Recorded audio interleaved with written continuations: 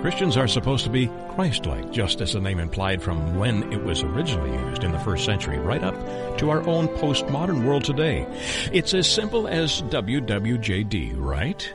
Wrong. Join our show host, teacher, servant leader, and fellow traveler as we journey together in learning how lives daily renewed by God's grace and power can embrace Christian living that counts and makes a difference in a broken world. Greetings for Author Talk. This is J. Douglas Barker. The book is titled That Simple. That's an unusual title, That Simple. But the author will explain all that to us, and he is joining me. His name is Terry Stratton. Welcome, sir, to the program. Thank you. I'm pleased to be here, Jay. Well, thank you for joining me. The book itself is really part of a trilogy, is what you've explained to me. This is the first book, and That Simple is the very simple descriptive of your book. Explain to me and to my listeners a little bit about your background and how this book got to be printed and put into print. Well, like I said, it's a trilogy, and the first part of the trilogy wasn't even supposed to be book form. It was supposed to be a background of where I came from and my perspective, and it kind of explained where I'm coming from. And then when I got through writing it, I thought, well, this is broad enough and large enough. This actually could be a book in itself. And even since then, I've thought of a lot of things I want to add to it, maybe expand it in later years. And then the number 2 part is about baptism. It's entitled Baptism in Holy Spirit or in Water, and that kind of explains the discussion. That started with a home Bible study when somehow the topic of baptism came up and its necessity, and I found that a lot of the people in the group didn't even know of Holy Spirit baptism. And so I ran with it, and eventually it grew to book level, and I thought, yeah, this will work as a book. And then part 3, Holy Spirit, God's holiness, or a vague person, came also in a home Bible study when this one woman in the group kept referring to it as a person, and I thought otherwise, and I took exception to it and asked her why she believed it was a person. She couldn't answer it. And I answered my question where I got it. I was guided by God's Holy Spirit to believe that. And, over the years, I didn't even realize people actually thought of Holy Spirit as being a person. Yeah, some churches refer to it as Father, Son, and Holy Spirit, God the Father, God the Son, God the Holy Spirit, and they refer to the Holy Spirit as the third person of the Trinity, some denominations. It doesn't necessarily, I think, put it into the form of a human necessarily when they say person, but it may be their way of explaining what you actually have explained in your book. They may be identical, just different descriptions. Is that a possibility? That's a possibility. Yep. And how long did it take you? You've got 230 pages here. Terry, were you involved in teaching these sessions, or were these just an outcropping of your curiosity about the topics that were raised? Well, it was a little bit of both. The baptism, I was led to do a topical study on the subject. That's a very deep subject that you have attacked. Not attacked. I won't use the word attacked. I didn't mean it that way, Terry. That you've approached, I think, is a better way of describing this. It's not a doctrinal statement as such. It's more of your understanding and your preparation in these areas that people may have questions. You have reached an audience in your desire, I'm sure. Would it be another teaching, maybe a church group that would find this book helpful in their studies? Well, I can't be certain, but I would hope so. Well,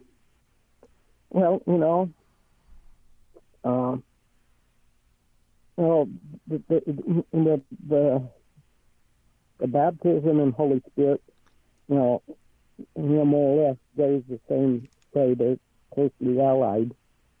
And then the first part about trusting in God and healing and health, well, that seems to be very unrelated. And I suppose, in a sense, they kind of go towards two different groups there. Yes. Those who are concerned with health and healing and looking for ways to be healed without, with costly doctor's appointments and invasive means. That's one specialty in that area.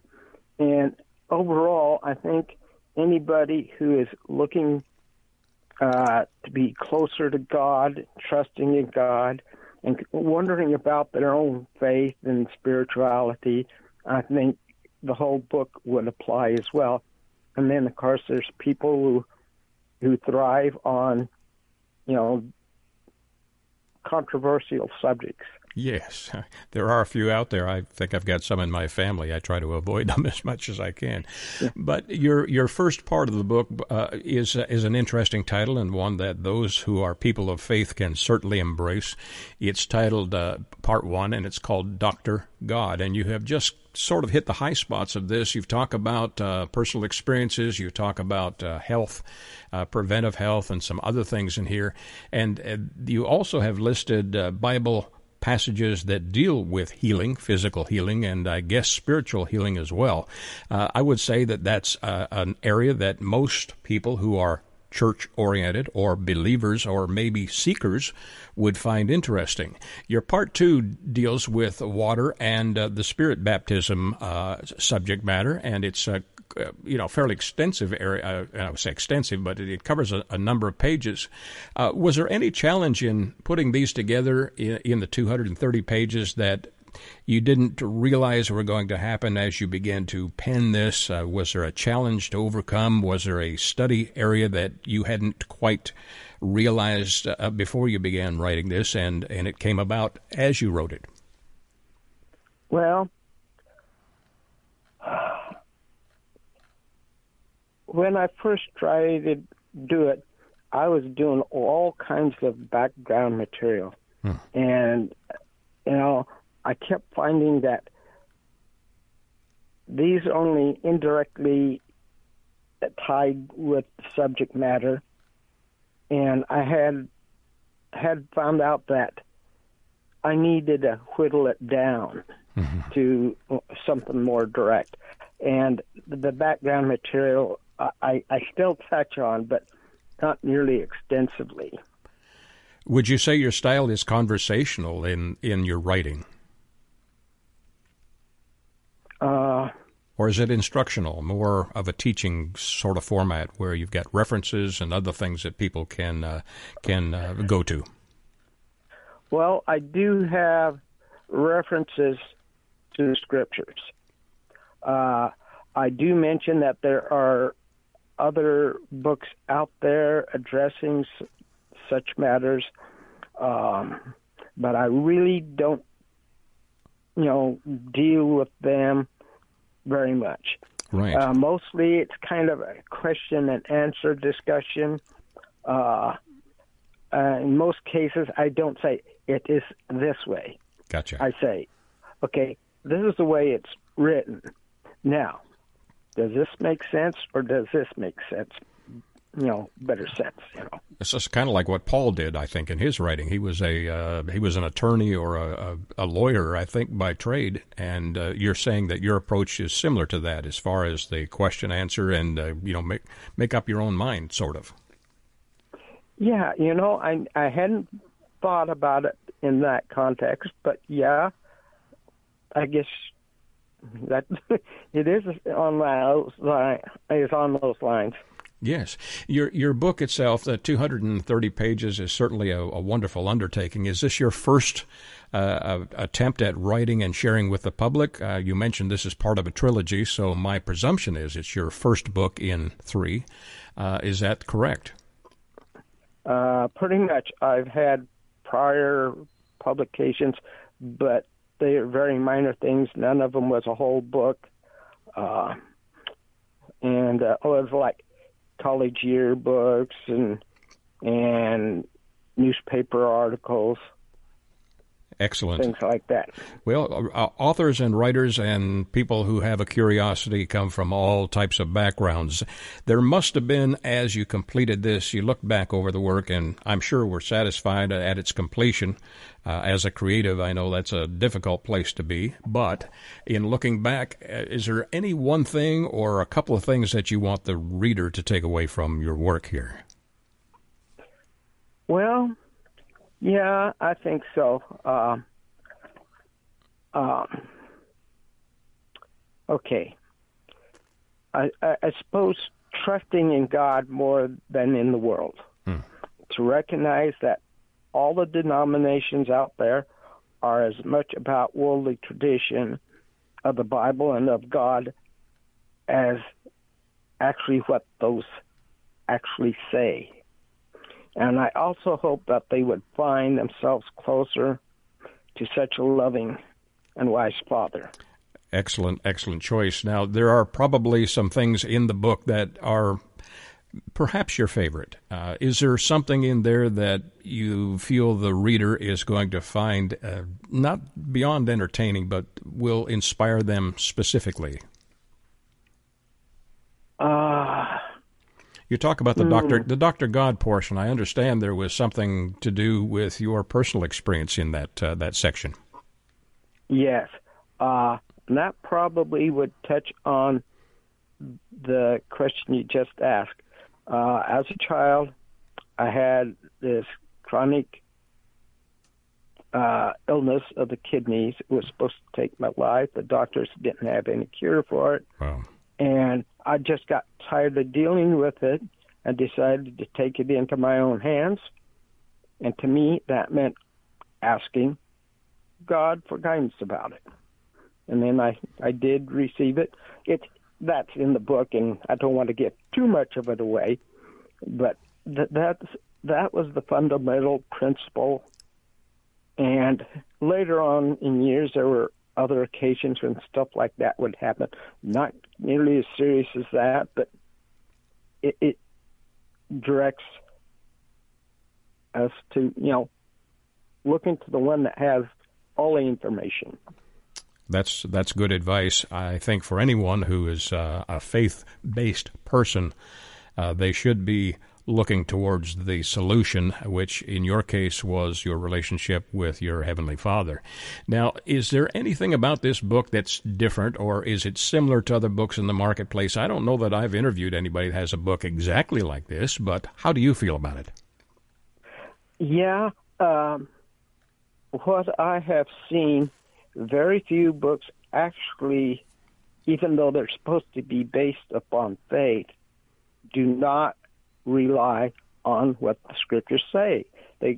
I don't know where they get their, opinions. It's like I said before, as much on tradition as it is on a matter of faith and what's in the scriptures. And so I go through all of the scriptures related to the various topics that I can find. I use exhaustive concordance plus additional reading to find out, and then I make a list of them and address each one as they go through the scriptures. Beautiful.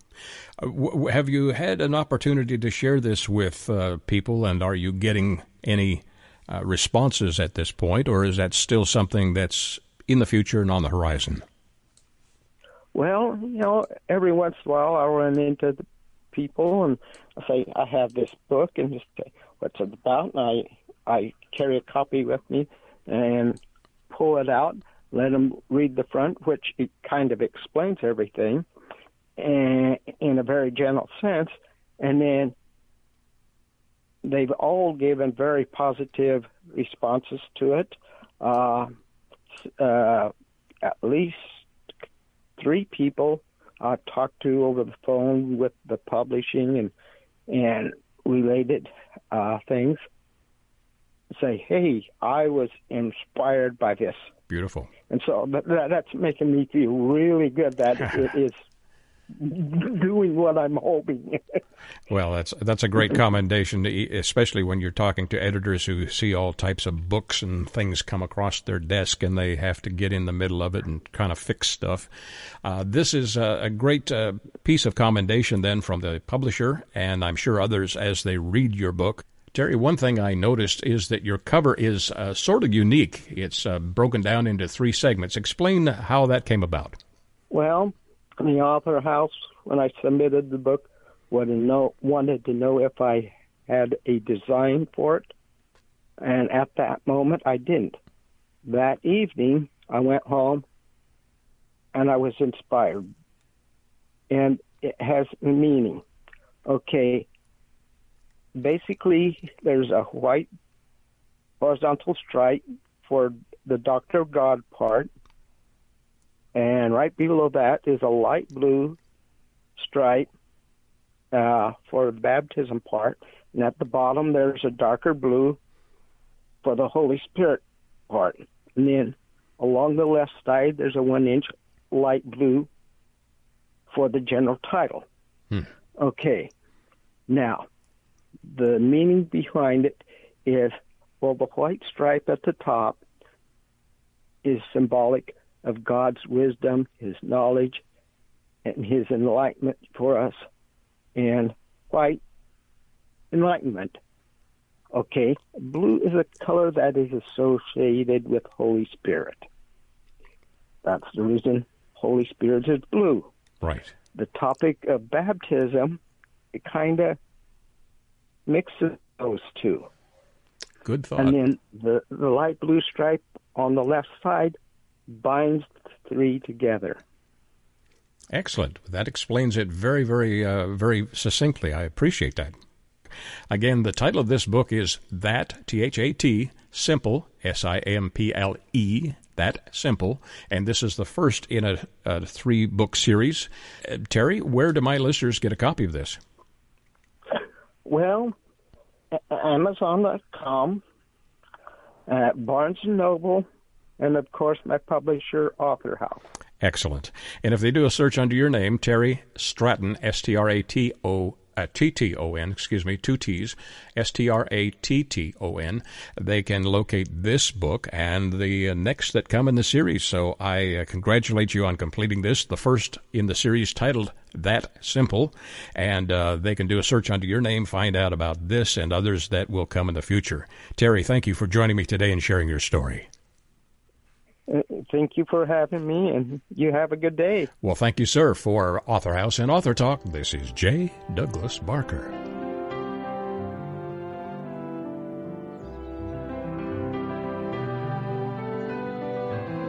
Stay with us for more Christian Living That Counts. Back in a moment.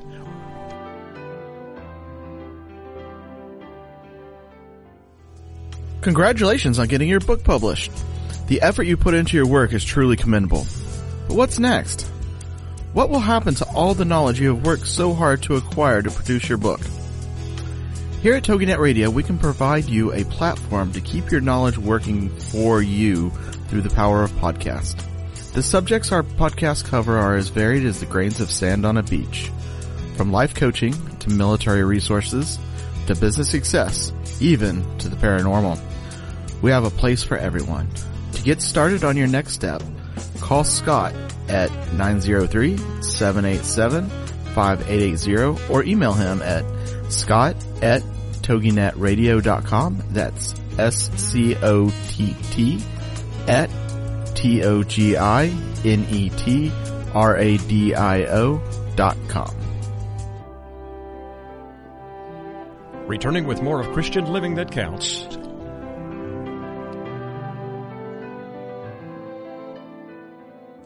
Greetings for Author House and Author Talk. This is J. Douglas Barker. The book is titled, an interesting title, Ezekiel Saw the Wheel. Subtitled, Can You See the Cross? And joining me from the Atlanta, Georgia area is the writer, the author of this book, Willie James Webb. Pastor Webb, thank you for joining me today. Glad to be here. This is an interesting book from several perspectives, and certainly your educational background is extensive. I understand from our conversation you are still involved in ministry, and tell my listeners a little of your background and how this book got to be written. Well, it's if I can sort of minimize it and say something worthwhile.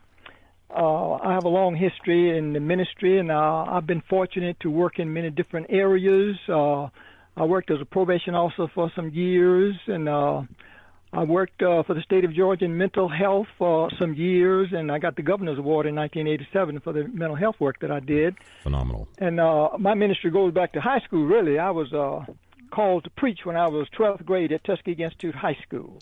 Wow. And I've been in the ministry since that time, and I went and got a master's in sociology. I got a master's of divinity at ITC here in Atlanta.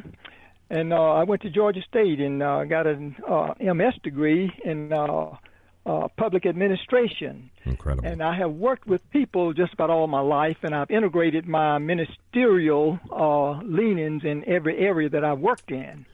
And I worked at the Wheat Street Baptist Church. I was the assistant pastor there. It's a historic church here in Atlanta, Georgia, under great pastor, Reverend William Hone Borders, who was there for 50 years.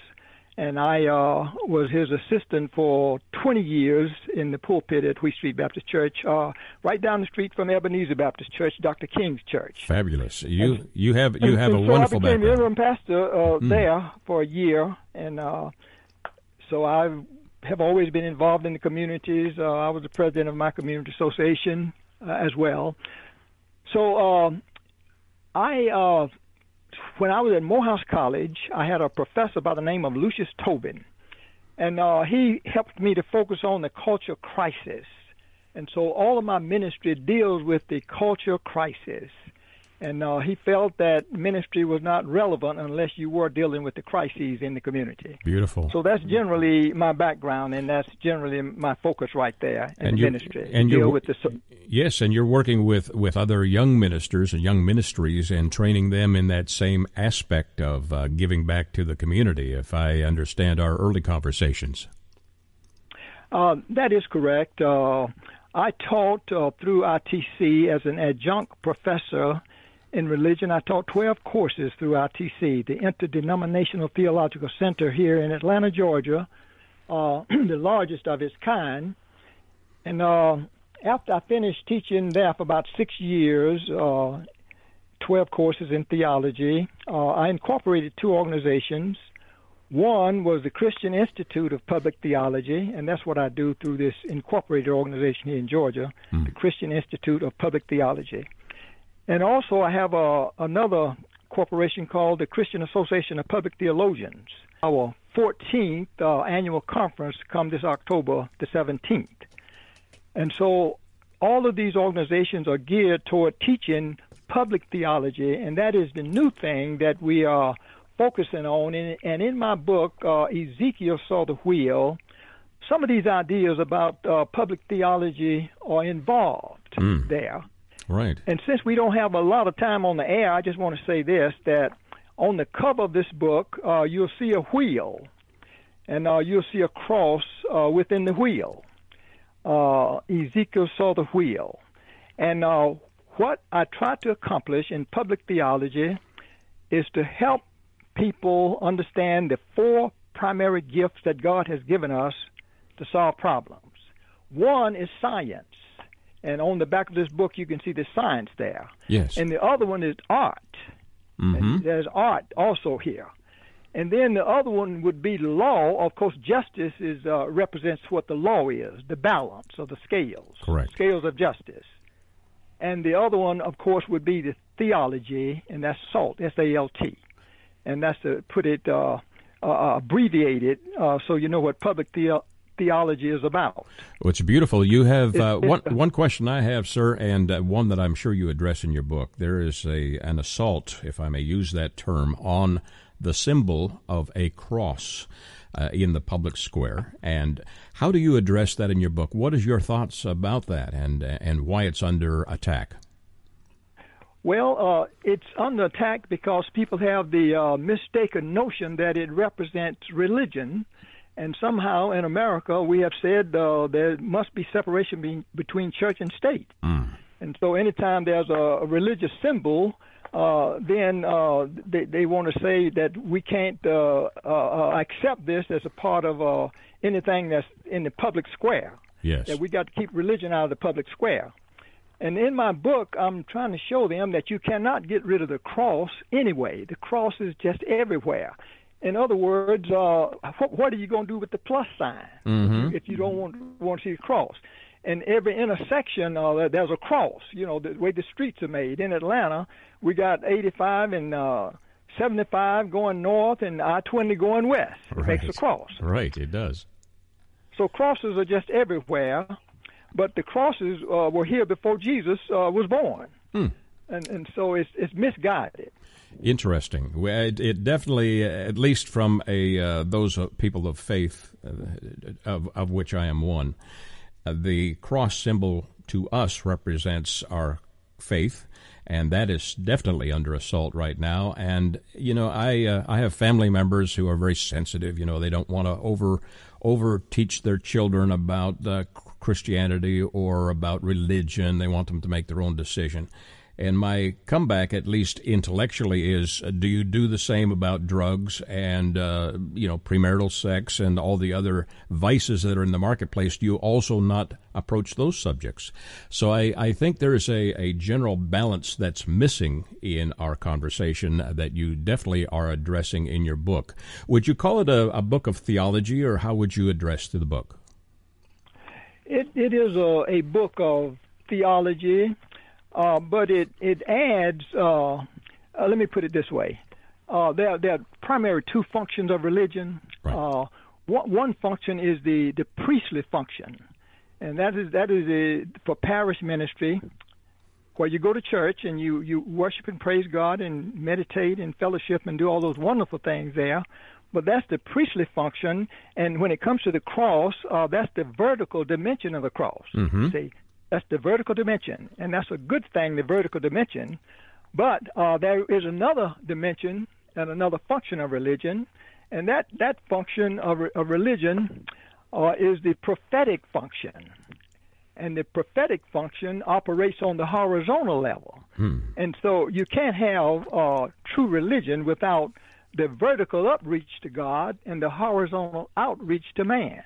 Beautifully put, yes. And that makks a cross, you see. Absolutely. And so that makes true religion. Sure. You've got to have the vertical and the horizontal, and the way you prove that, when they asked Jesus what was the great commandment in the law? Love your neighbor. He said, you shall love the Lord your God with all your heart, mind, soul, and strength. That's vertical, you see. Yep. And then he said, the second is like unto it, you must love your neighbor as yourself, and that's horizontal. Absolutely. So we have the priestly function and the prophetic function that makes the cross, and that's true religion. When you began to write this, Pastor, you obviously have a heart for people, or you wouldn't have been or chosen the profession and the avocation that you have done so in life. Now, in writing this, was there a passion for a particular audience? Do you feel this is one that maybe a pastor would find more informative than perhaps a church member or a person that's a non-church member? Yeah, this book really relates to a broad society, people of all persuasions. Yes. Because it represents science, it represents art, and it represents law, and it represents religion. So everybody can benefit, but the main focus I want to share with them is how the Bible is a unique book, and the cross is a symbol from God for many different things. So in the cross, it gives north and south and east and west, you see. And in the Bible, we had Jesus had 12 disciples. True. And then the clock, have 12 hours in the day. Right. And there were 12 tribes of Israel. Uh-huh. And the compass, this circle, it has 360 degrees in it, 4 right angles, and it makes a cross. But the cross is in a lot of things that we don't even realize.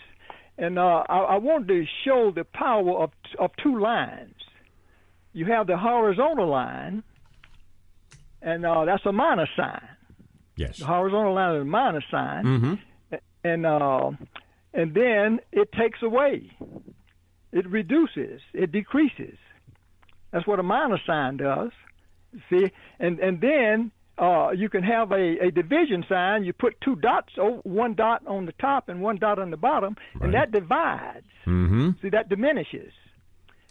And then, but if you want to change the minus to something, you put a vertical line, and then it becomes a plus sign. Beautiful. Beautiful. Becomes a positive sign. And then you can tilt it a little bit, and then becomes a multiplication sign, 2 lines. Yes. Interesting. And it multiplies. And so just 2 lines now, does all of this. And you can use that in many, many different ways. Pastor, the power of 2 lines, I have it in my book. You, by obvious recollection or obvious understanding, you have spent some time on this and thoughtful contemplation on the contents of your book. How long did it take you to complete, Pastor? Well, it didn't take me very long because I'm writing all the time. And I pulled information from different places. So this book, I say, when I pull my information together, probably maybe 6 months or something like that, when I pull it together and have time to put it together, because I'm doing so many other things. Right. Your book is unique, at least from your perspective. Do you feel people will find it unique also? What is the interesting facts about this that make it different from others in the marketplace dealing with theological content? This book, it includes the foundations for science. It includes the foundations for art.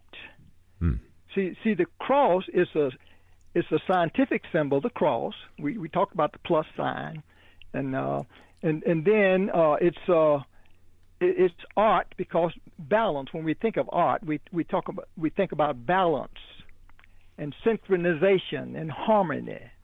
And so I'm trying to give people an appreciation of those 4 gifts that God has given us: science, art, law, justice, and theology. Yes. And God and man's relationship to God. That's theology. So it has all of that in it, and there are a lot of and what I've called this is a theounograph. Now that's a word that I made up myself. That sounds challenging. Yeah, theounograph. That's what these are, like a clock. That's a theounograph. See, anytime you draw a circle, that's a theounograph, and roundness is in the universe. Yes. The Earth is round, and there's something about the roundness of things. It's universal. It's a universal symbol, and so I'm trying to get people to focus on the universality of the Bible. That it's different from any other book. All of the universal principles are in the Bible, and it came about before the scientific or the technological age, but it's still sound. And there's something about 12. There's something about the roundness, and the book of Ezekiel has more about directions than any other book in the Bible. it talks more about East and West and North and South than any other book. Fascinating. It's about directions. You've taken a very complex subject and distilled it down into just over 100 pages, so it's a very concise and fairly simple read. It deals with a complex subject but makes it so that it's understandable. I appreciate your taking time to share the background into Ezekiel Saw the Wheel. Can You See the Cross is the subtitle. Pastor, where can my listeners get a copy of this book?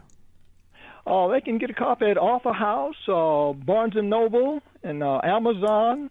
They would have that book. It's a unique book, and I was led of God to do this, and because I can't do it on my own, I enjoy going through it myself, and they will find many other things in this book. I have the ism rating scale here. Uh-huh. I go through all the ism, like racism, classism, ethnocentrism, elitism, masochism, tribalism, sectarianism, cultism. I got all the isms in here. I noticed that they can read about. Absolutely. The book is full of good information and certainly thoughtful in the way you've presented it. My author has been Willie James Webb, W-E-B-B, and he's the author of this unique book titled Ezekiel Saw the Wheel. Can you see the cross is the question. And you can order this from the online sources, but also from your local bookseller if you go and request it by name. I'm sure it will be an entertaining and interesting and informative read, and certainly give you an opportunity to get acquainted with the author. Pastor Webb, is there another book in the future? Are you working on something else? Oh, yes, I've already completed another book, and I want to mention this one. It's very important. My latest book is about addiction to hatred. In other words, the title is Hatred Addiction. Hatred Addiction. Fabulous. A very hatred interesting title. And prescriptions for wellness, how people can get over the hatred. Boy, I'm all behind that, as many people are. I am anxious to talk with you when that's released publicly. Thank you, Pastor Webb, for joining me today and sharing your story. Thank you so much for having me. My pleasure. For Author House and Author Talk, this is J. Douglas Barker.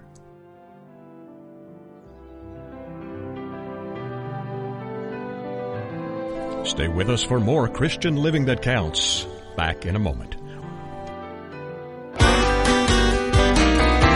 It's words you never heard. Did you hear about Wesley, the golden retriever puppy from Michigan that was fitted with braces? Before you think this is a bona fide insanity, Wesley was born with teeth that were so crooked he couldn't shut his mouth all the way. This was affecting his ability to eat properly. So his owners took him to the Harborfront Hospital for Animals and Veterinary Dental Solutions, where a doggy orthodontist prescribed him a set of braces. And now, pictures of Wesley smiling with his bright, shiny braces have been circling the internet. With all that metal wrapped around their teeth, some would think that most dogs would become bruxomaniacs, but not Wesley. He doesn't mind the braces at all, and is now able to eat his food with gusto. A bruxomaniac is someone with an uncontrollable urge to grind their teeth. It's words you never heard. I'm Carolyn Davidson, and you can have fun challenging your words you never heard vocabulary with my free app, Too Funny for Words. Returning with more of Christian Living That Counts.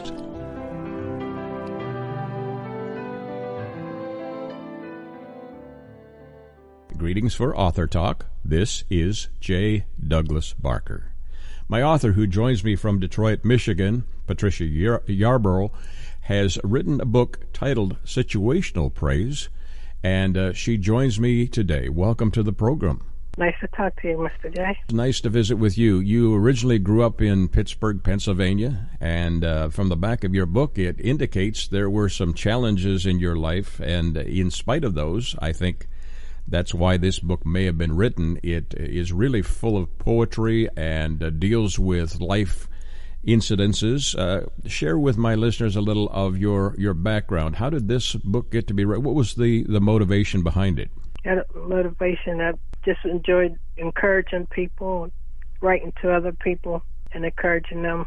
You mentioned in your biography that you had some challenges growing up in Pittsburgh. Were those physical, mental, emotional, spiritual? How would you describe those? I could say physical and emotional. Physical and emotional. All right. And yes. your book is 142 pages. That's quite a lot of poetry, I think. Is this your first book that you've written? Yes. Pat, tell me a little bit more about your background. Did you have a career of any type besides being an author? Worked as a nurse's aide. Wonderful. Driven a school bus, and right now I work as an LPN. Fabulous. I know how important that particular business is, and I'll call it even a ministry to people who are ill. My brother-in-law, who just passed, had some wonderful care in the hospital and was in the hospital for over a month, maybe 2 months in time. Your book has how many? What would be the one poem that you think stands out and will stand out to the reader, and would you like to share that with my audience today? My main poems would be poem I've written, Courage in a Mother who lost her daughter. I noticed one short reflection. It's titled Just a Piece of Dirt. I'm just a piece of dirt. How shall I be afraid when God has my life? I will remember what He said in His Word and commit myself to Him. Your book really is full of inspirational poetry, correct? And also faith-based. Yes. Excellent. One poem I was thinking about is a heartbeat of a mother. Beautiful. In fact, you have several poems that mention moms in them, and one that is, I guess, a tribute to your own mom. Mom, you encourage me to dream. You encourage me to be what God wanted me to be. How can I repay you for all the things that you do? I thank God for you. Mom, you're the one who cheered me up when I was down. You know how to put a smile on my face when you see a frown. I thank God for you. Mom, when your schedule was busy, you managed to find time with me to spend. I thank God for you. Mom, you are so special. One day I want to be like you, inspiring others to be like God and telling them they're able to go through. And then it closes with, I thank God for you. A tribute to your mom, I'm guessing, correct? Yes, some of them were like poems I've written for my mother, and just some I've written for others. And because they are rhythmic in their style, has anyone approached you about putting them to music, or have any of them been put to music? Well, I do have some song lyrics. You know, I don't write music, but I know, my own melody of them. Oh, beautiful. Beautiful. There are 119 pages, I guess. On the 119th page, the song lyrics are listed there. How long did it take you to write all of these poems and get them ready for publication? Well, I have poems that were written since I was like 11 years old. I wrote for people, so it's like a collection over the years. Beautiful. And I just got them together. Did you keep a journal? Is that how you remembered where they were? I have some authors that do that, and or were they just in a file drawer or a file cabinet somewhere? Yeah, it's mostly like in a journal. Beautiful. And do you have other thoughts in the journal that might be put into book form at some point, or are they all poetry? Mostly all poetry. Wonderful. And as a young child, were you a person that was a dreamer, had imagination, and always wanted to write, or was this just an expression of your soul? Always written as a child. I was mostly like I was like a loner. Right. And always, kept to myself. Well, I think many of us can relate to that. I grew up, I was a third in the family, but I grew up with two much older sisters. And my dad was, we lived in rural settings for a while when I was a really young child. In fact, I made up a playmate. I've forgotten what his name is now, but it's been such a long time ago. I had a pretend friend who was a boy, and a pretend dog that was, I don't know, male, female, it was just a dog that was pretend. Did you have any of those imaginations when you were a child? No. You're very fortunate. I'm happy to say that my friend, whoever he was, I guess lived on elsewhere in someone else's existence and had a good life. Your poetry deals with family. It deals with different signs of love. You talk about a one-sided lover. That's an interesting idea or title.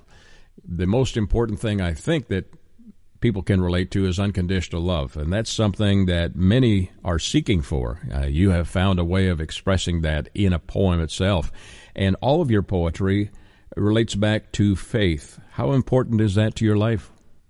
That's very important. As a young child, I was molested when I was young, and I always stayed to myself, and that's what got me through, crying out to God and reaching out to God.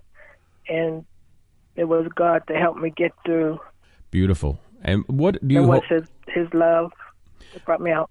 What do you hope to achieve by sharing this with the world? This is sort of a laying bare your soul in sharing your poetry. There is a desire behind that. What would it be? To encourage someone that's going through different situations in their life. Let them know that there's hope in Christ. Beautiful. And as a person of faith, that is something that's important to me as you have shared it. You, because you're working with people who are ill and sometimes terminally ill, have you had an opportunity to share with them your foundation of hope and also maybe some of your poetry? What do you think is the most exciting thing that is facing your future? Do you hope that this will lead to more books released and shared with the public? Yes. Excellent. This book, again, is titled Situational Praise, which indicates it does deal with challenges and victories in personal life, regardless of circumstances. I'm sure that is what drives you and motivates you in your work and also as a poet. Your work is, again, rhythmic. It's easy to read. It is a light read because it's 142 pages.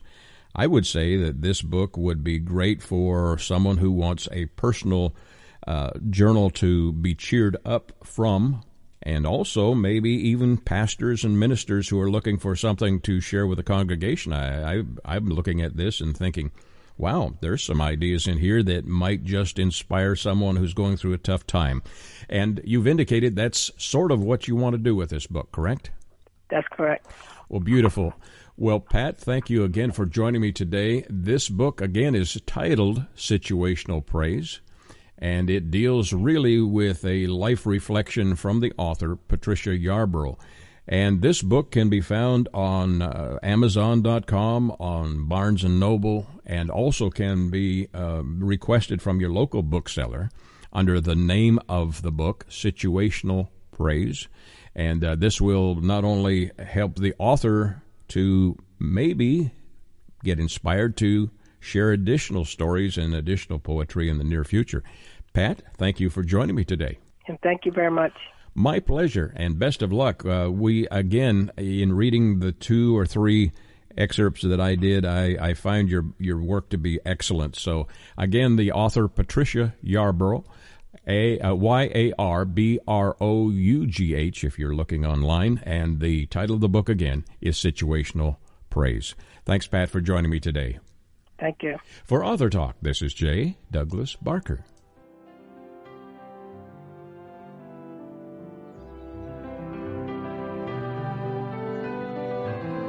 Join us again for Christian Living That Counts.